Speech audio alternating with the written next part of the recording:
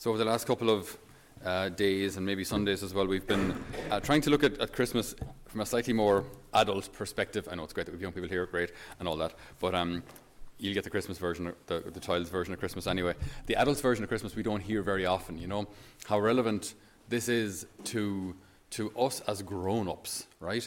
That God would become man, that Jesus as such would step down from his throne in heaven to take on a human nature like ours in order to bring that to the cross. You know, this is momentous stuff. This is as big as it gets, and so this season of Christmas is another step forward in that process.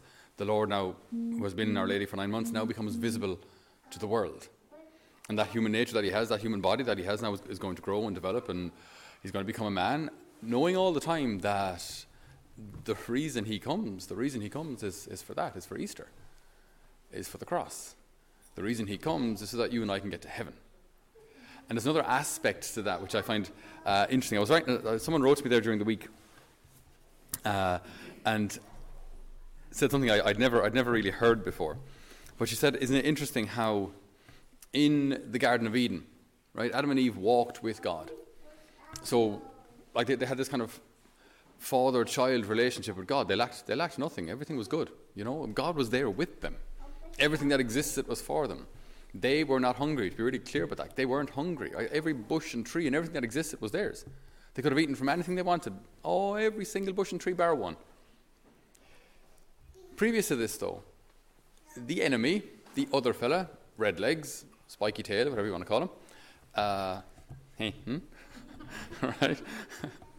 The devil sees God and actually cannot stand the fact that God, who is all-powerful and almighty, is going to become a baby, a harmless little child, inferior to an angel. So an angel is they're better than us, basically, right? So they have a higher nature than us, higher intelligence than us, closer proximity to God than us. So they're better than us, if you will. It's really simple to put it that way, but you get the point. So if God now, if I'm Lucifer and I'm serving God, that kind of makes sense because God is above me. But if I'm Lucifer, now I have to serve a child, a human being, someone who's less than me. I will not serve. And so what the enemy, what Satan, the devil, forfeits in that moment is this kind of even father-son relationship, even with God. Like God is father to all of creation. So the one thing that the devil really hates about God is his fatherhood. So then the one thing that the enemy is going to tempt our world and our families and our priests to do is to abandon their fatherhood, because he can't stand fatherhood. It reminds him of God. It reminds him of what he gave away. It reminds him of what he lost. Right? So he walked away from this relationship between himself and God as Father. So he doesn't want us to have it either. Have you ever had that kind of like a sour grapes kind of thing? You know, if you're aiming for these grapes, you can't get them, you say, yeah, they're probably sour anyway. So nobody should touch them.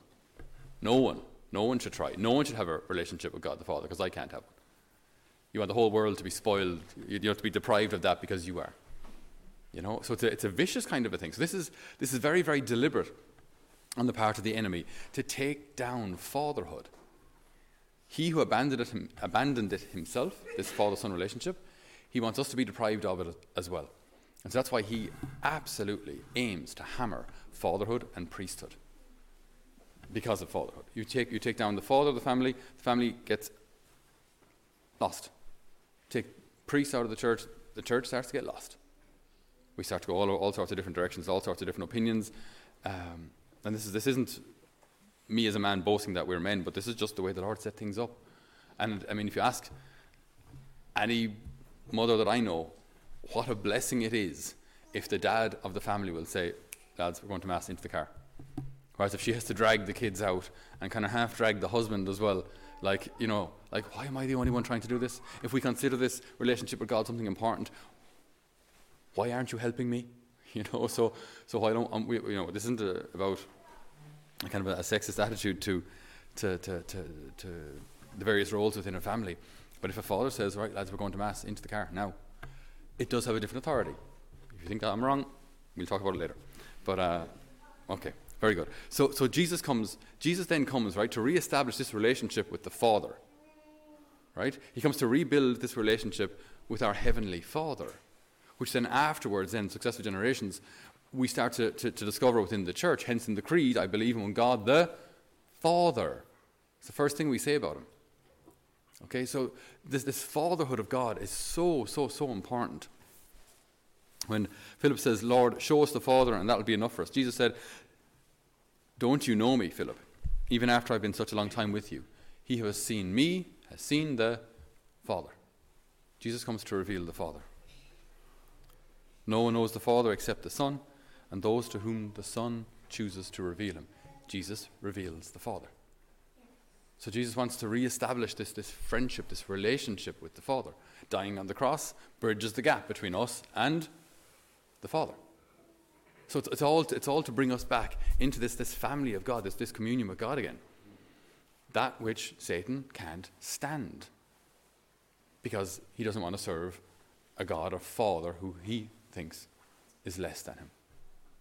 And this is so important for us to see how critical what happens here in the crib or in the Christmas season is. It's essential to know how important this is. I received a letter from a girl a while ago, and she was speaking about her relationship with her father, or if I'm honest, the lack thereof. You know, she doesn't have a relationship with her dad. And so she wrote a little letter, and the letter is entitled, What If? And she writes, what if I had a dad, someone who teaches me things that my mom can't teach me? What if I had a dad who embarrasses me and tells stupid dad jokes that you try not to pay attention to? What if I had a dad to show me what it was like to be treated well by a man? Instead, I think it's normal to be used and just to be thrown to the side like I never existed. Because even though I don't know you, that is exactly what you taught me. That being a mistake and absent is normal. What if I just even had someone to call dad, someone I could run to if I was scared or hurt? What if I had a dad to hug and comfort me? And that particular person isn't just writing about the absence of a father. In successive conversations, she wonders, well, if she's a mistake, is there any real point in her being here at all? That's how deep this father wound goes, you know? You take away the father, and the result is catastrophic. The result is horrific.